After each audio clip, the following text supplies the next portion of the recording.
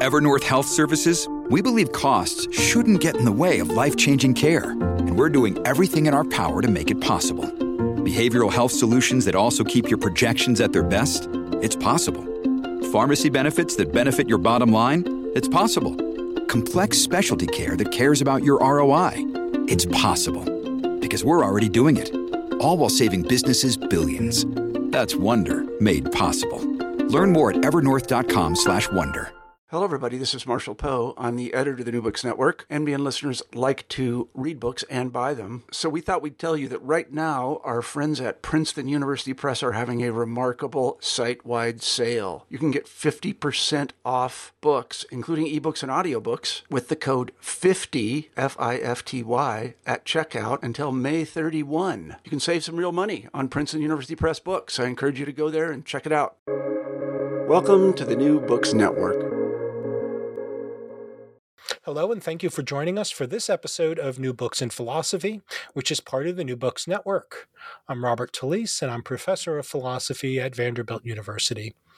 I co-host the program with Carrie Figdor, Malcolm Keating, and Sarah Tyson. My guest today is Darrel Moellendorf. Darrel is professor of international political theory and professor of philosophy at the Goethe University in Frankfurt.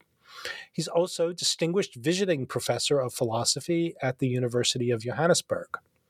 Now, Darrel works centrally in political philosophy, focusing centrally on issues of global justice, equality, responsibility, and human development. His new book has just been published with Oxford University Press. Its title is Mobilizing Hope, Climate Change, and Global Poverty. To say the least, the news concerning climate change isn't good. The warming of our planet now threatens to trap millions of people in extreme poverty, while destabilizing the global order in ways that exacerbate existing global inequalities. Mitigation and adaptation strategies, even if adhered to, might not be sufficient. The situation, many think, is hopeless. But, as the title suggests, in Mobilizing Hope, Darrel Moellendorf argues that there's not only reason to hope that we might successfully address the climate crisis, but also reason to mobilize hope, that is, to act now in ways that can forge the kind of global solidarity that's necessary to meet the challenge. Now, as usual, there's a lot to talk about, and we will begin as we normally do, that is, with our guest. Hello, Darrel. Hi, Bob. How are you today? I'm doing fine, thanks. Thanks so much for inviting me on to the show. I'm a big fan. I appreciate that, and thank you for writing such an engaging book. Before we get to it, though, we usually begin these episodes, as I suppose you realize, by me asking the author of the book to say something about him or herself. So can you tell us a bit about yourself? Oh, let's see. Well, I grew up in Nebraska, and I was a young child during the 60s, and so I suppose something about that time must have influenced me. There was a lot of social unrest. I remember the day after Martin Luther King was assassinated, and I think the 60s as a young child impressed me with issues of social justice that must have stuck with me. And by the time I got to high school, I had a couple of teachers that were quite influential, I think, in sort of setting me in a kind of an intellectual direction. I had one teacher who taught me a course on Greek and Roman civilization and encouraged me to read a book by Will Durant called The Story of Philosophy. And that was really good advice. It really, I was really intrigued by the book. And I had another teacher who taught a course on the New Deal called Bosses and Workers. And I took an honors class from him in which he let me read Das Kapital. And that, of course, again, I just thought, wow, this is what reading stuff like this is what education's all about. And so I went off to college at a school that's a great book school, St. John's College, and I read a lot more sort of, history of ideas, Western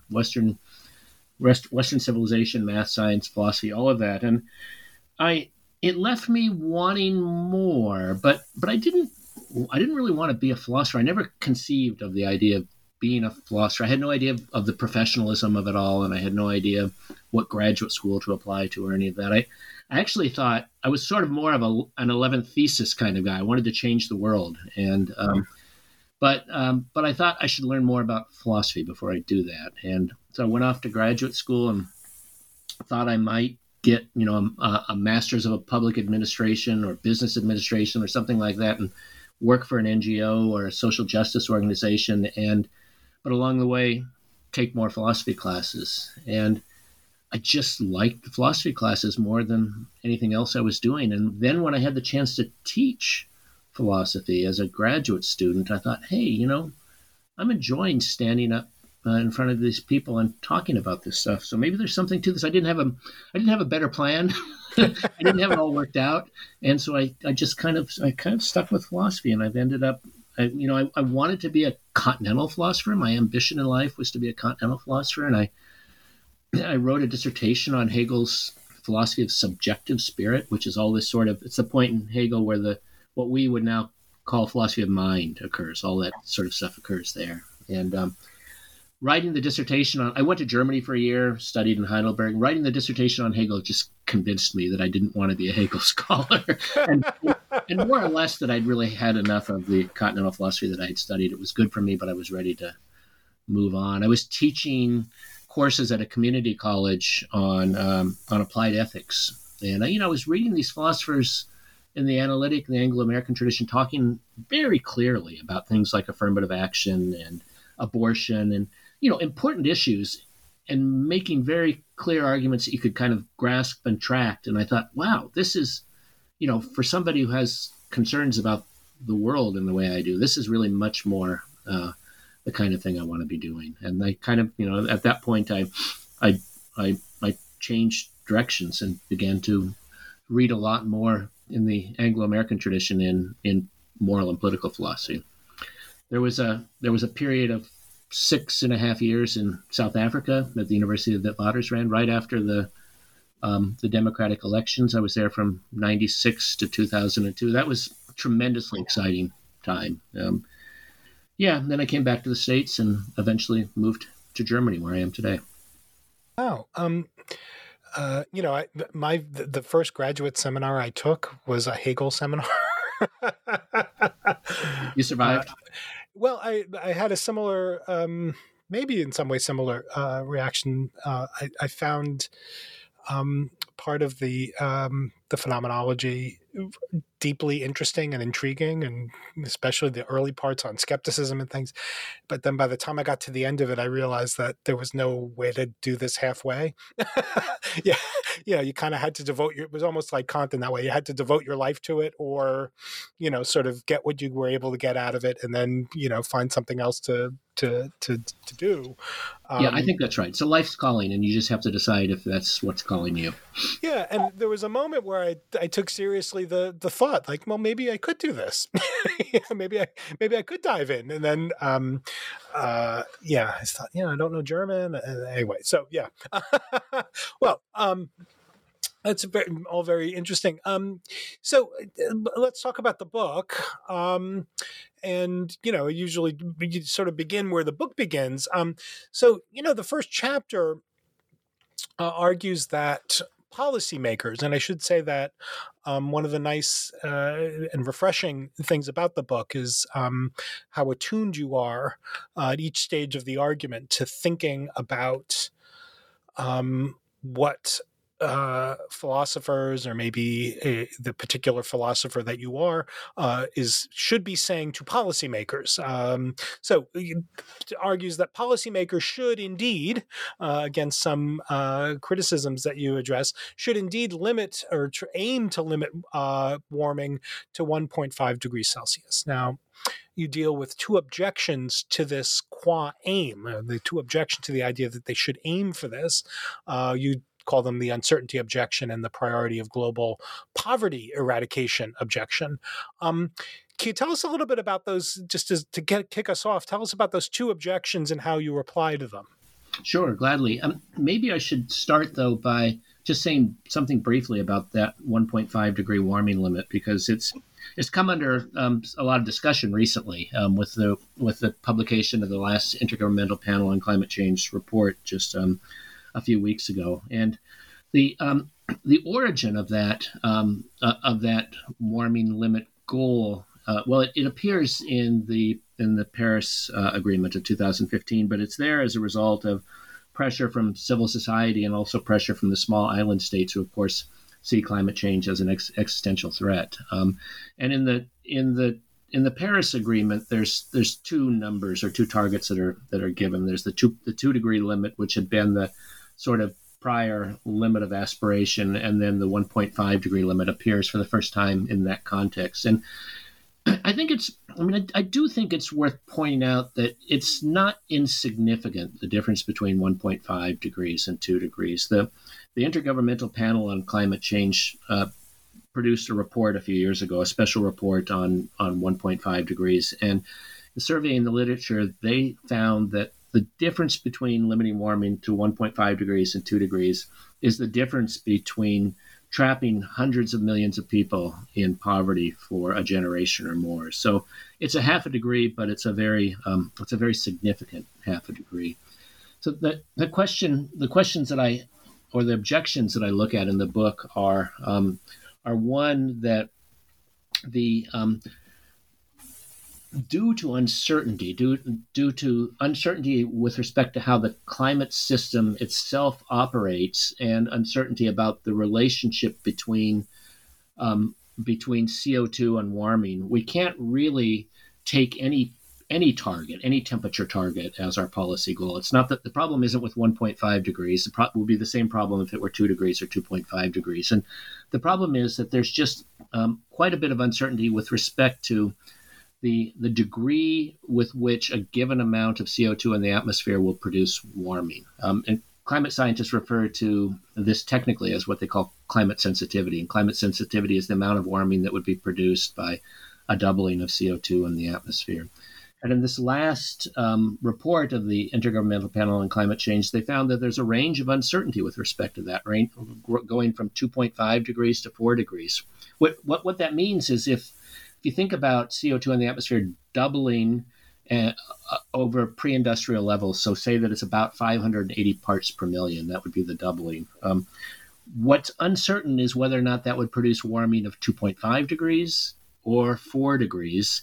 And the best estimate that it's within that range is 3 degrees. But of course, that's a huge range. If you just think about the figure that I just recited to you, that the difference between 1.5 and 2 degrees is hundreds of millions of people trapped in poverty. So there really is. There's no denying the uncertainty, but I don't think that gainsays the 1.5 degree target just for practical purposes. And the practical value of the 1.5 degree target is that it is something that people can well understand, and it's something that is probably the limit of what's feasible with respect to our policy today. And since it's going to be important to limit warming as much as we feasibly can, then the 1.5 degree limit represents a sort of respecting the feasibility constraints and doing as much as we can with respect to that. And that's the answer with respect to uncertainty. The priority of global poverty eradication objection is an objection that in spirit I have sympathy for. That the objection is, look, the most important thing to do is to ensure that people are pulled out of poverty, that their regimes have the capacity to engage in poverty eradicating human development, and in order to do that, we should set aside concerns about climate, and we should rather see to it that energy is provided as quickly as possible, energy that will provide for the kind of developments that will pull people out of poverty. And this energy, given what's available on the market, is going to be dirty. But because societies will be richer later on, then they can invest then in policies that will allow them to adapt to climate change, right? That's the sort of the essence of the claim. It's not a climate denial claim, and it's a claim that I think it's a concern that comes at least ostensibly from the right place, right? The concern about global poverty. But the basic problem is, as a position, it's just self-defeating. The The problem is that climate change mitigation really is a pro-poor policy. The concern is that climate change is going to trap people in poverty, and beyond a certain point of warming, it's just going to be impossible really to adapt to climate change. So it's no kind of response to the problem of poverty to say deal with climate change second and deal with human development first. Good. I have to say that that response to the priority kind of objection just struck me as pretty decisive, and I again as an interloper here, it seemed to me kind of intuitive. Yeah, I mean, I think that's right. I mean, I think it seems all the more. It seems even more intuitive now, I think, probably than it did 10 or 15 years ago when it first appeared on the scene. And part of the reason for that is it's just so much more clear now that progress can be made in providing energy in ways that are not going to be significantly more costly, maybe even not more costly at all than by means of fossil fuels, because the progress in renewable technology has just been so enormous that the renewable energy is competitive in most markets with fossil fuel energy. So it's not so obvious that there are really any costs associated, except for dealing with the sunk costs of the already existing capacity. If there are any real significant costs associated with making the transition. Great. So that's the part of the argument in favor of the aim, the sort of 1.5 aim, that deals with two pretty common, predominant sorts of objections. Now, for the positive side, though, of defending the aim, you invoke sort of two sort of central conceptual mechanisms for your argument, the anti-poverty principle and then the idea of hope makers. Can you tell us a little bit about each of those sort of crucial points in the positive case? Yeah, sure, gladly. And you're right. I mean, the idea of the sort of the 1.5 degree limit is a conclusion that follows from an argument that invokes something that I call the anti-poverty principle. And the anti-poverty principle arises out of an interpretation that I offer of Article 2 of the United Nations Framework Convention on Climate Change that states that the central objective of the treaty that is the Framework Convention is to prevent dangerous anthropogenic interference in the climate system. And so the key term there is dangerous, right? I mean, there's already anthropogenic interference in the climate system, and it's already risky. And the question is, what counts as dangerous anthropogenic interference in the climate system? And I think what's important to see when trying to interpret this passage is that there's a difference between risky climate change and dangerous climate change. We oftentimes have reasons to assume risks. We think that there might be good reason to assume risky policies, but it's clear that in this passage that to call climate change or interference dangerous is to say that is to assume that there's a reason to avoid it. So that the idea of danger as it's used in this passage is normative. The proper interpretation of the passage has to be normative. So the question amounts to then, what kind of climate change do we have reason to avoid? And of course, this then in the international context forces us to think about what kinds of reasons that the international community, people around the world would have, and it becomes a sort of particularly difficult problem. You might think of it as a particularly difficult problem of public reason, right? What kind of reason could everybody around the world have to take climate change above a certain amount as dangerous or something to be avoided? And I think here progress can probably be made by thinking about involuntary poverty as something that everybody, no matter what their condition is, has reason to avoid the imposition of involuntary poverty or to avoid prolonging the involuntary poverty that they're already in. So the idea of the anti-poverty principle is to say that climate change that unnecessarily prolongs or imposes involuntary poverty is climate change that's dangerous. So the principle it's a normative principle, right? But it's an identificatory principle. The aim of the principle is to identify climate change that's dangerous. In order to do that, because danger is a normative concept, it itself has to be a normative principle. And then connecting to what I said earlier about 1.5 degrees, since it's probably the case that 1.5 degrees is as ambitious as is feasible, then 1.5 degrees gets marked out as the point at which or beyond which climate change would be considered dangerous. That leads, of course, then to the conclusion to take 1.5 degrees as the goal, and it's consistent with the aim of the treaty. The discussion at the end of the chapter on hope makers takes me into a part of the book. It's a theme that runs throughout the book, and it's the way in which I'm in the book profoundly influenced by Martin Luther King Jr. And I take the term from discussions that King has about the activists from the North who went down to the South to help integrate, and particularly to integrate coffee shops or luncheonettes. And King says that that movement was a movement based upon the philosophy of hope. This is the way he puts it. And then at another point, in talking about the civil rights activists, he says that the civil rights activists themselves are America's hope.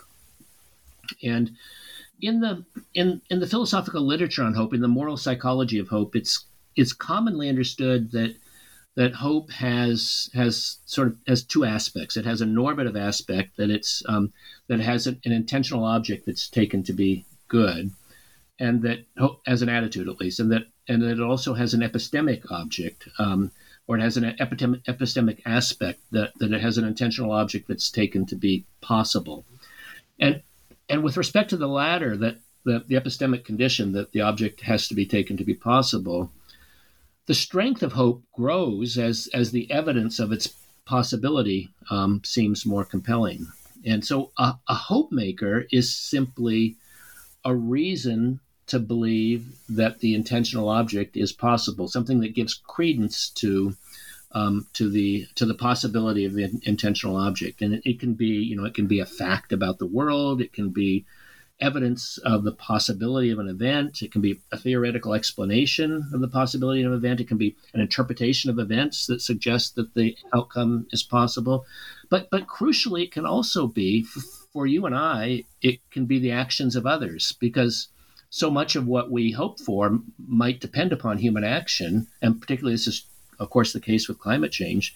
When we see others taking action with respect to climate change, it can give us a reason to hope that a solution to climate change is possible. But it works for us as well. Our actions can be hope makers for others. And so that's the idea of mobilizing hope that's crucial to the book.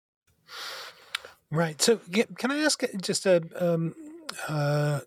question maybe about how these two sort of central points in the argument might be connected? It struck me throughout the book that not only when you're talking about the anti-poverty principle, but when you're talking about poverty in general, the concern is often articulated as the concern not merely with poverty, although you're concerned with poverty, but it's as you were just saying, prolonged poverty, the being trapped in poverty, the circumstances that make poverty sort of an inevitable, durable, lasting condition for particular individuals in particular parts of the world. And I guess that as I was reading, it struck me as like, oh, okay, so the anti-poverty principle in part is a principle that's opposed to poverty as such, but it does also look like it has this sort of like and as you were just saying, the unnecessary,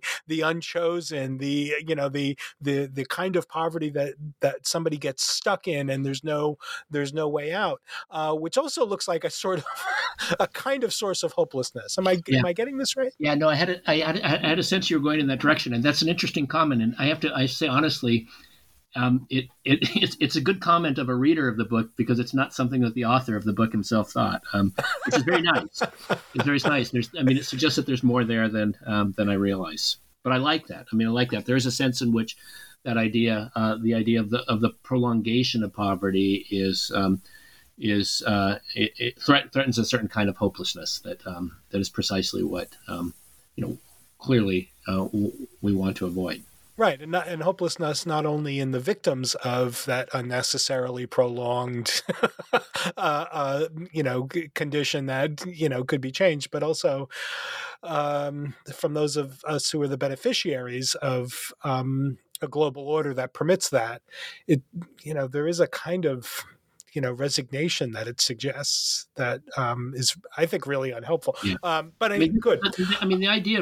The idea of resignation, of course, is important here because what's important about hope is that there is, it has this possible positive feedback effect, right? That if something is possible and we hope for it, then we're inclined to work towards it, and that can increase the possibility of the realization of it. But the nasty thing about resignation is that it can be self-fulfilling. Right? That's right. William James has that discussion, and maybe you're not familiar with this, about the the strenuous mood. Like, that's the important thing about hope, is that it has the psychological effect of producing in us this sort of like go after it, get after it sort of set of attitudes. Right. Arguably, I think it's constitutive of hope that there's a readiness to pursue the object that one hopes for. That seems right to me. Yeah, that seems right to me. Fabulous. So, chapter 2, and this picks up again on some of the things that we've already said. You make it, I think, a very nice, philosophically subtle but very important distinction between risk and uncertainty, as a way of proposing an argument for a kind of precaution. So, tell us a little bit about that distinction and how it figures into the prescription about precautionary measures. Yeah, it's a kind of a standard account of risk that takes it to be comprised of factors of the probability of a negative outcome and the magnitude of its disvalue, and so you estimate risk as a product of those two factors. And that works, of course, to the extent that you can give a value or a disvalue to the event, but for our purposes, more importantly, to the extent that you can estimate the probability of its occurrence. And much of climate change just doesn't work this way. Much of climate change involves uncertainties in the sense that it's impossible to attach a probability for any particular outcome. And these uncertainties I think of in two different ways. There are uncertainties that exist in virtue of the outcome being at least in part the product of human action. And these uncertainties I call moral uncertainties. So, for example, some of the impacts of climate change and how much we might need to adapt to climate change are uncertain precisely because it's not clear how much we will mitigate climate change. So these are these are uncertainties of this moral sort. But then there's a whole other class of uncertainties that I refer to as epistemic uncertainties, and these exist when our understanding of the events or the outcome just are insufficient to predict the likelihood. Sometimes they're just unprecedented or they're singular kinds of events. And I've already mentioned this with respect to the warming effects of CO2 in the atmosphere. There's just this range of uncertainty about how much a given amount of CO2 in the atmosphere will produce warming, and this just ramifies across the climate system. So it makes predictions of sea level rise. It adds to the uncertainty of predictions of sea level rise, and it adds to the uncertainty with respect to rapid ice sheet melting, methane and CO2 releasing from the tundra in the north, massive droughts, and so on.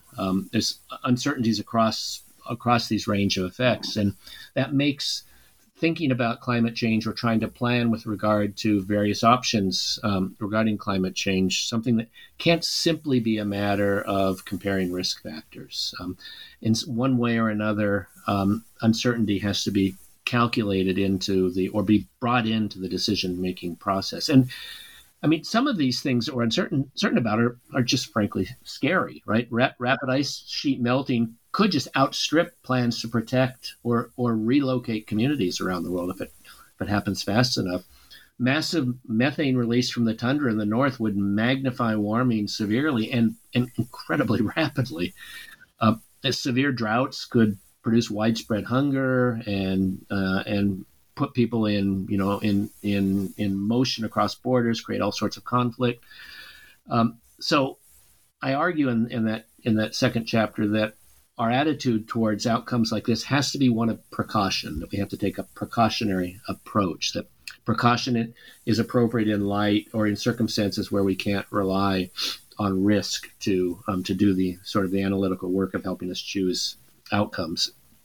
But sometimes you hear people talk in the literature or sort of informally about the precautionary principle, as if there's sort of a single sort of understanding of what precaution is and what the principle is. And that's just a mistake. There are different kinds of precautionary principles, and they vary in at least two different ways. They can vary in terms of what they take to be the triggering conditions that would require precaution, what kinds of uncertainties, for example. And they disagree with respect to whether, in light of precaution, we are allowed to act, right? We have reason to act in that sense, or whether we're required to act. We have reason in that sense. And I argue in the book that in light of the sort of our understanding of the basic triggering conditions for possible catastrophe being in place, we don't know exactly what will tip, or how much more warming will tip, but we know that the conditions are more or less in place. That in light of the triggering conditions for catastrophe being in place, that we have an obligation to try to limit warming as much as possible in order to prevent that. So the idea of the version of the precautionary principle that I defend in the chapter is to add reasons to the arguments based upon the anti-poverty principle for taking the lowest feasible temperature target seriously. Great. So chapter 3 is, I think you say this in the introduction, is sort of the most philosophical in the sense of academic philosophy of them, because you get into questions about intergenerational justice, what we owe to people who don't yet exist and or maybe no longer exist. So you defend in that chapter what you call the anti-catastrophe principle as the right account of what we, us here now, owe to future generations with respect to climate change.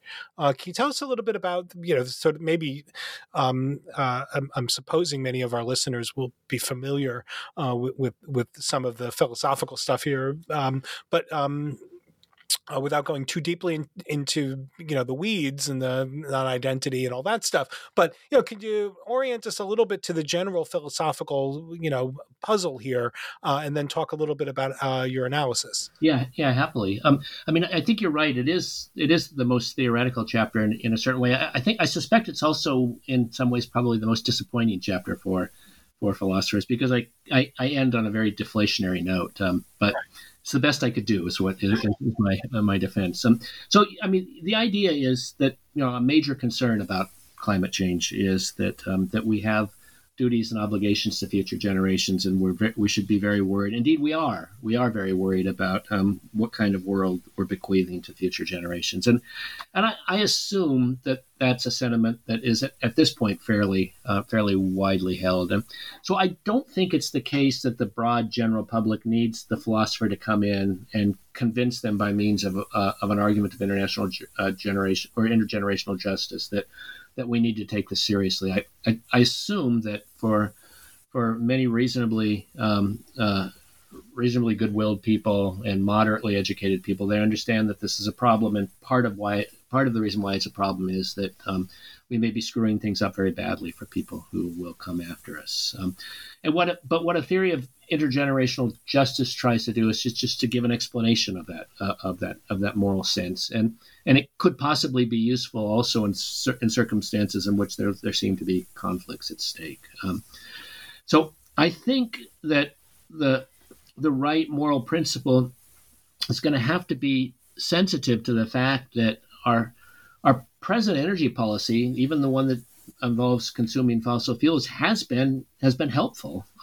It's promoted human development, and in that regard, it could continue to be helpful. In that regard, but that it and that, of course, the help that it provides in the present redounds to the future. Right? People who are better off today have children who are better off. So there is even in its helping in the present, there are positive intergenerational ripple effects. But of course, it's also very harmful. It's harmful both to people living now. We breathe polluted air. We have polluted groundwater, et cetera. And it's clearly harmful for people in the future. So it seems like some kind of distributive principle is what is called for in this context.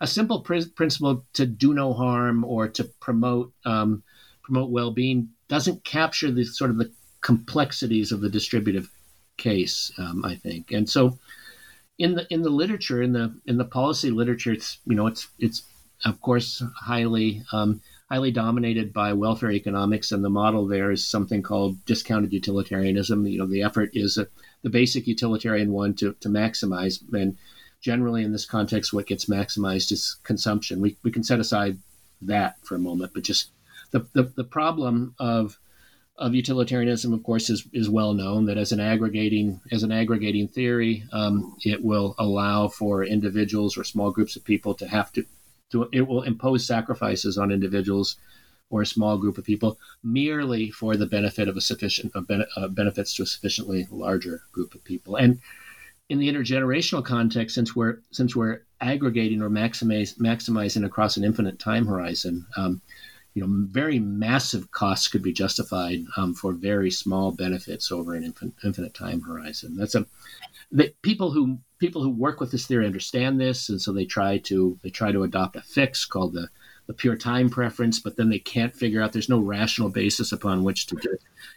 What's your preference? Well, my preference is X, my preference is Y, and there's just, it just becomes a kind of taste, a kind of a taste test and nothing more. So that's a basic problem to the approach.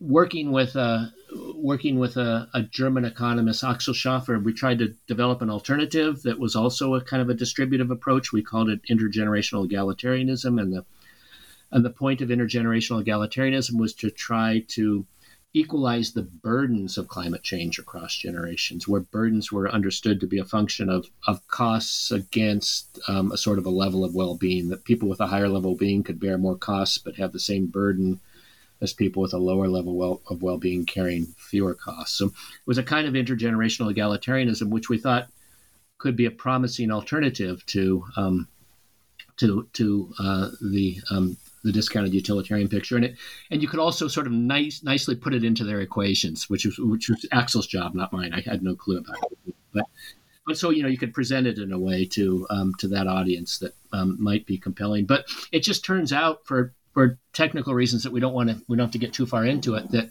the weird thing about the theory is that if you're that what it demands, the kind of equality across generations that it demands, is actually impossible to achieve if you're successful with respect to climate change, because at some point the costs just stop and future generations are wealthier. So it's just not, it sets aims that are impossible to achieve. So that can't possibly be the right theory. And it's always nice to read a philosophy book where one of the things to be refuted is the author's former position. Yeah, this is what we're supposed to do, right? Yeah, that's right. We follow the argument where it takes us, not necessarily where we want it to take us. And where it took me then in this chapter is to something that I call the anti-catastrophe principle. And the idea of the anti-catastrophe principle, and this is what's so incredibly deflationary, is that what we should be seeking to do with respect to future generations is mitigating climate change to the extent that we can, to prevent future catastrophes. And it fits, of course, nicely with the arguments that I made about the precautionary principle, and it also has the virtue of sort of aligning itself with the central objective of the United Nations Framework Convention on Climate Change to avoid dangerous climate change. And I sort of close to the end of the chapter, in recognizing the deflationary character of the conclusion that I came up with. I quote Adorno, who once said that philosophy is the most serious of things, but then again, it's not all that serious.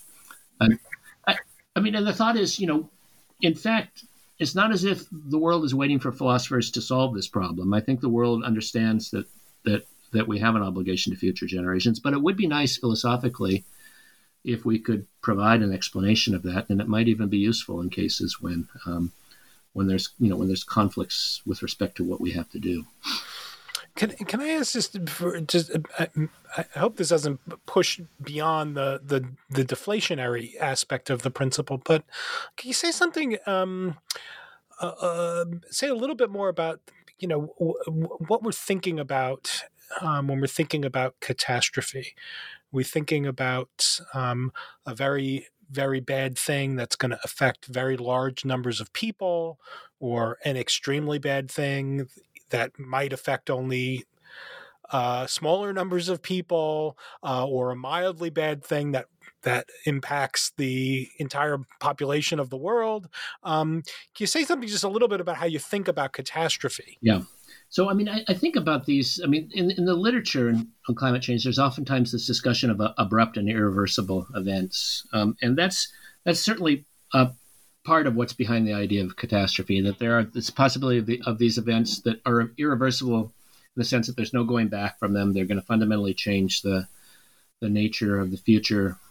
This could happen if with polar ice caps completely melt. There's no going back to the and at least given the foreseeable technological horizon, there's no going back to a state in which we have polar ice caps again. But what's, I think, most important with respect to catastrophe are the kinds of climatic changes that we can't adapt to, that exceed our adaptive capacity. If we can adapt to it, then it's one thing. And if we of course have the moral muster to adapt for it in a just way, then it's one thing. But I think of catastrophes primarily as those changes that exceed human adaptive capacity. Fantastic. So chapter 4 takes up some questions about mitigation policies and particularly responsibility for enacting policies of that kind. And there you introduce a theme that's that comes up earlier in the book, but really comes to the forefront: the importance of solidarity. And there, part of the argument there is that solidarity provides a particular kind of reason for action, which you call non-teleological. Now, and Chapter 5 then, really brings solidarity to the foreground of the hope-making stuff. So can you tell us a little bit about the responsibility for mitigation, and then lead us into the talk about the importance of solidarity? Yeah. So I developed the notion of responsibility in concert with what I take to be the relevant principle of international justice in this context. So the principle of international justice comes from the United Nations Framework Treaty on Climate Change. There's a norm called the right to promote sustainable development that's stated in the document. And I give an interpretation and a defense of the norm as a liberty claim that medium and low income countries have to pursue poverty eradicating energy intensive human development in a cooperative context of climate change mitigation. So the history suggests that human development gains are very energy intensive, and so states who are involved in the cooperative effort of mitigating climate change are also low and medium income states who are involved in this cooperative effort are also intensely interested in being able to continue the process of poverty eradication to the extent that they've been engaged in it at all. I suppose I should say that they want to protect their ability to do that. And I argue that protecting their claim to be able their claim to have the liberty to be able to protect those kinds of activities is fully justified if we take seriously the morally mandatory project of poverty eradication. But we can also think of it, the norm, as justified just as a matter of fairness in engaging in a cooperative project. If the reason why states would want to engage in the cooperative project of climate change mitigation is due to the threat of poverty traps, then the burden that's laid on them in the pursuit of the cooperative project shouldn't be one that undermines their aim of avoiding poverty traps. It shouldn't impose policies on them or requirements on them that would impoverish their population. And then a sort of more prosaic, but I think nonetheless important justification for the norm is simply that it's stated in the document. It's a promissory obligation that states who engage in, that ascend to the treaty take on. And so the upshot is that highly human developed states don't have, it shouldn't be part of their business to make international proposals that would undermine the capacity for low and medium income countries to pursue human development. On the contrary, they have to respect these aims of those countries. And that has, I think, then profound implications for a concept of, or for our understanding of responsibility. And here again, as in other points in the book, I draw on something that I learned from Martin Luther King Jr. In his famous "I Have a Dream" speech, he talks about America having a promissory note to African Americans. And what I think is nice about that way of putting it is that it allows us to see that a theory of justice is an account of the moral creditors. It's a theory that includes an account of who is owed what, and then by symmetry, an account of responsibility is an account of the moral debtors. It's an account of who has to pay in order that those who are owed get what they're owed. And so I think that we should then try to develop an account of responsibility that serves the account of justice. And the account of responsibility that I think that does the best job of that in this case is an ability to pay account of responsibility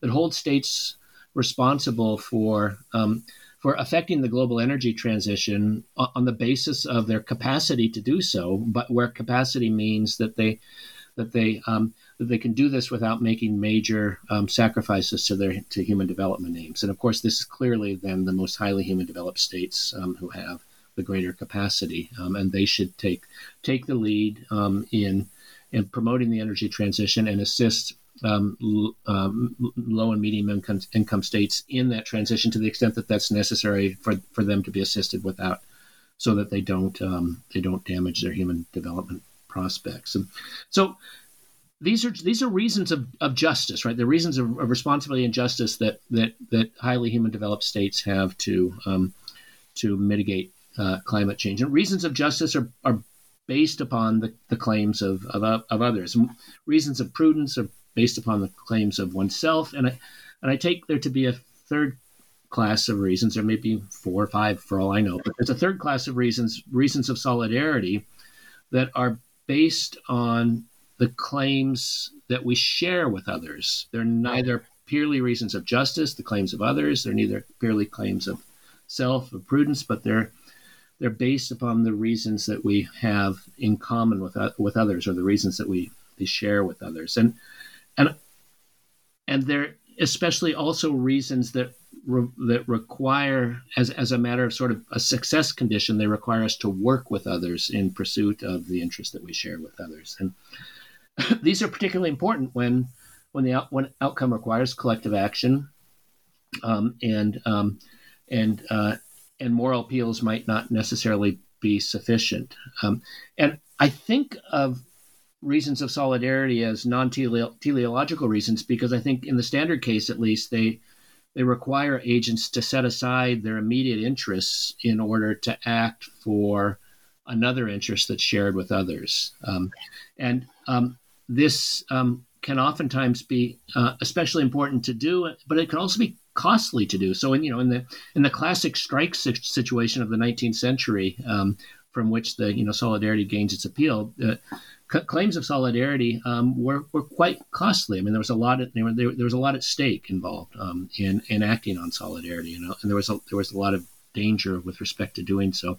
But it helped, I think, and it helps as a motivating feature that one can also argue on the basis of solidarity that the person acting on the basis of solidarity will receive an outcome that's indeed one that they intend, and that's of course a part of the difference between reasons of solidarity or an outcome that from which they will benefit. That's part of the difference between a reason of solidarity and a reason of justice. And I mean, I think it's clear in the climate change mitigation case that we have reasons of solidarity to mitigate climate change and indeed to help medium and low-income countries to achieve their mitigation aims. Climate change mitigation requires a net zero global economy. A close to gross zero global emissions will be required, and it has to happen everywhere, or it doesn't happen anywhere at all. And so, I mean, this is really sort of one of those cases in which an injury to one is an injury to all. That's I think clear to see. It's less obvious in the case of climate change adaptation, and this is because climate change adaptation typically involves taking measures that protect local communities or protect regions. And the success conditions then don't necessarily depend upon what's being done somewhere else in the world, or at least they don't obviously or directly depend upon what's being done in other parts of the world. So one might argue that that high income countries have reasons of justice to help adaptation in other parts of the world, but somebody might deny on the basis of this that there are reasons of solidarity to help with adaptation projects in other parts of the world. I think, though, on the contrary, that the argument can be made, and the argument can be made by appealing to what the consequences of adaptation failure are in other countries, and the way in which adaptation failures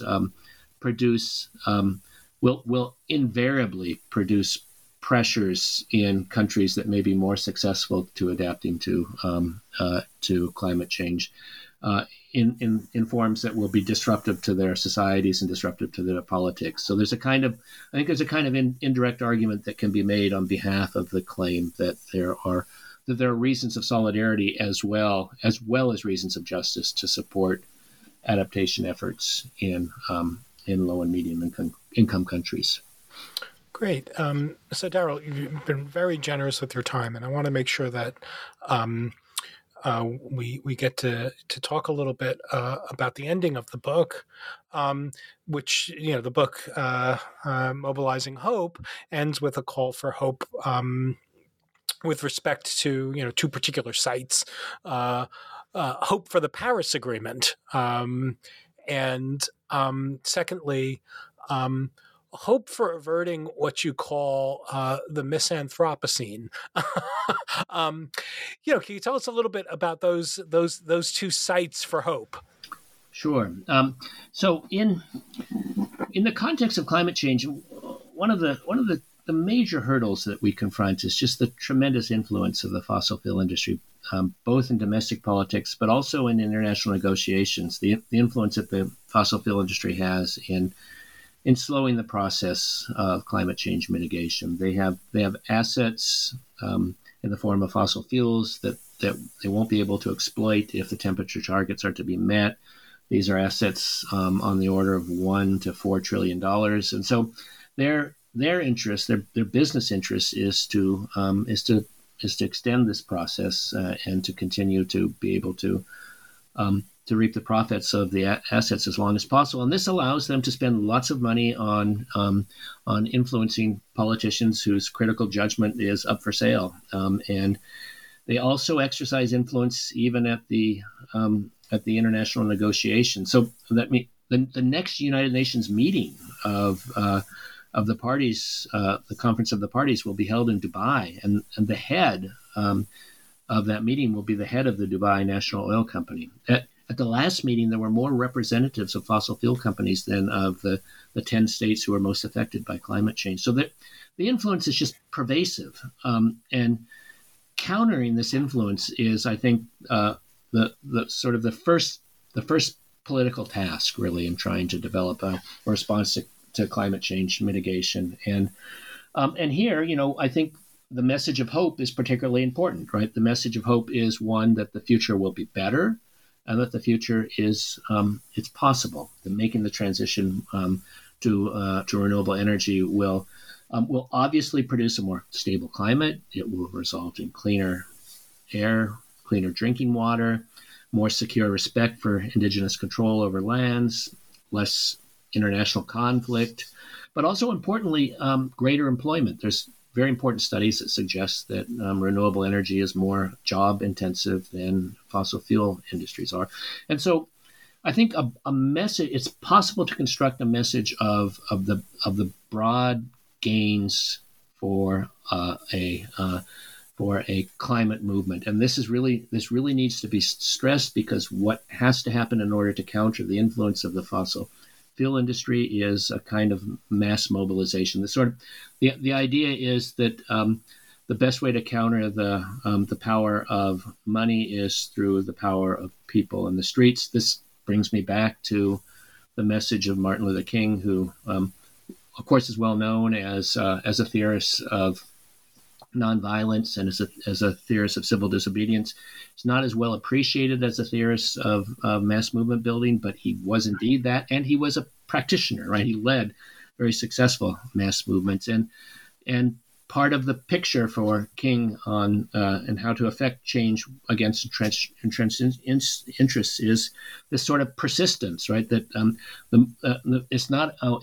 it won't be enough for there to be one demonstration this month and then maybe another 3 months, but 3 months from now. But there has to be this persistence of mass movement building in which one event moves towards increasing the mobilization for the next, and so on. And so taking this sort of strategic attitude towards the building of mass movements, I think is essential, and I think this is where the message of hope is important, because it has the capacity to give people reasons to think that change is possible. And the more we see people engaged in this kind of thing, the greater the capacity is that there can be a kind of contagion effect. So that's the short story with respect to climate change. But climate change is just one of the ways in which humans are fundamentally altering planetary processes. Biodiversity loss is hugely important as well, and these are putting pressure on planetary systems that are characteristic of what we now think of as the Anthropocene era. And if we fail to respond to the Anthropocene era effectively, it will mean massive human suffering, and it will mean profound ecological destruction. These are all, of course, all things that we have reasons to avoid: reasons of justice, reasons of self-interest, reasons of solidarity. But I think that there's something else that's important about this kind of a failure. It would, first of all, it would be a massive failure of collective rationality for humanity, because it would mean that we saw a better future, we understood that the future was better, and we failed to take the necessary means to achieve that better future. In this case, we failed to sort of rope in the destructive elements, the private interests that were against pursuit of the better future. But secondly, it would be an enormous failure of humanity to cooperate on reasonable terms to secure our interests, that we've driven by international competition and sectoral interests. We couldn't come to terms and cooperate to achieve this better world. So the Anthropocene, I think, implicates how we respond to the Anthropocene. I think implicates sort of fundamental human capacities, right? Human capacities for rational action and for reasonable action, for collective rational action, and for cooperation on the basis of reasonable terms. So it's Of course, it's enough in one sense that the Anthropocene could produce massive suffering and ecological destruction, but I think it's also important to see that that there's a certain kind of there could be a certain kind of verdict on humanity that would be drawn on the basis of the failure. That the failure would suggest a kind of misanthropic conclusion that it might have been better, as both Kant and Rawls with respect to different kinds of discussions suggest as possible. That if there's certain ways in which human beings could fail with respect to very important ends. In Kant, the case is the abolition of war, and for Rawls, the case is the failure to bring self-interest under control and to construct just regimes. There's certain ways in which humanity could fail that could call into question humanity itself, and this is why I think part of what's at stake is whether or not we're able to avoid the possibility of what I then call the misanthropocene. And again, this is where the idea of mobilizing hope, I think, is remarkably important, because it's through our efforts of talking to one another, of engaging with one another politically, that we can give each of us reasons to believe in the possibility that a better future is possible. Well, on that note, Darrel, let's wrap up the discussion. I mean, thank you so much for joining me to talk about your new book on New Books in Philosophy. It's been really a wonderful conversation. Bob, this has just been a tremendous opportunity for me. I can't thank you enough for you giving me the opportunity. Well, I really enjoyed the book, and to those who are listening to us, it's a really fascinating, engaging, accessibly written book. And I recommend it highly. So, listeners, thanks once more for joining New Books in Philosophy for the discussion. I've been talking to Darrel Moellendorf. He's written a fascinating book called Mobilizing Hope, Climate Change, and Global Poverty. It's newly published by Oxford University Press. So once again, thank you for listening to New Books in Philosophy, and bye for now.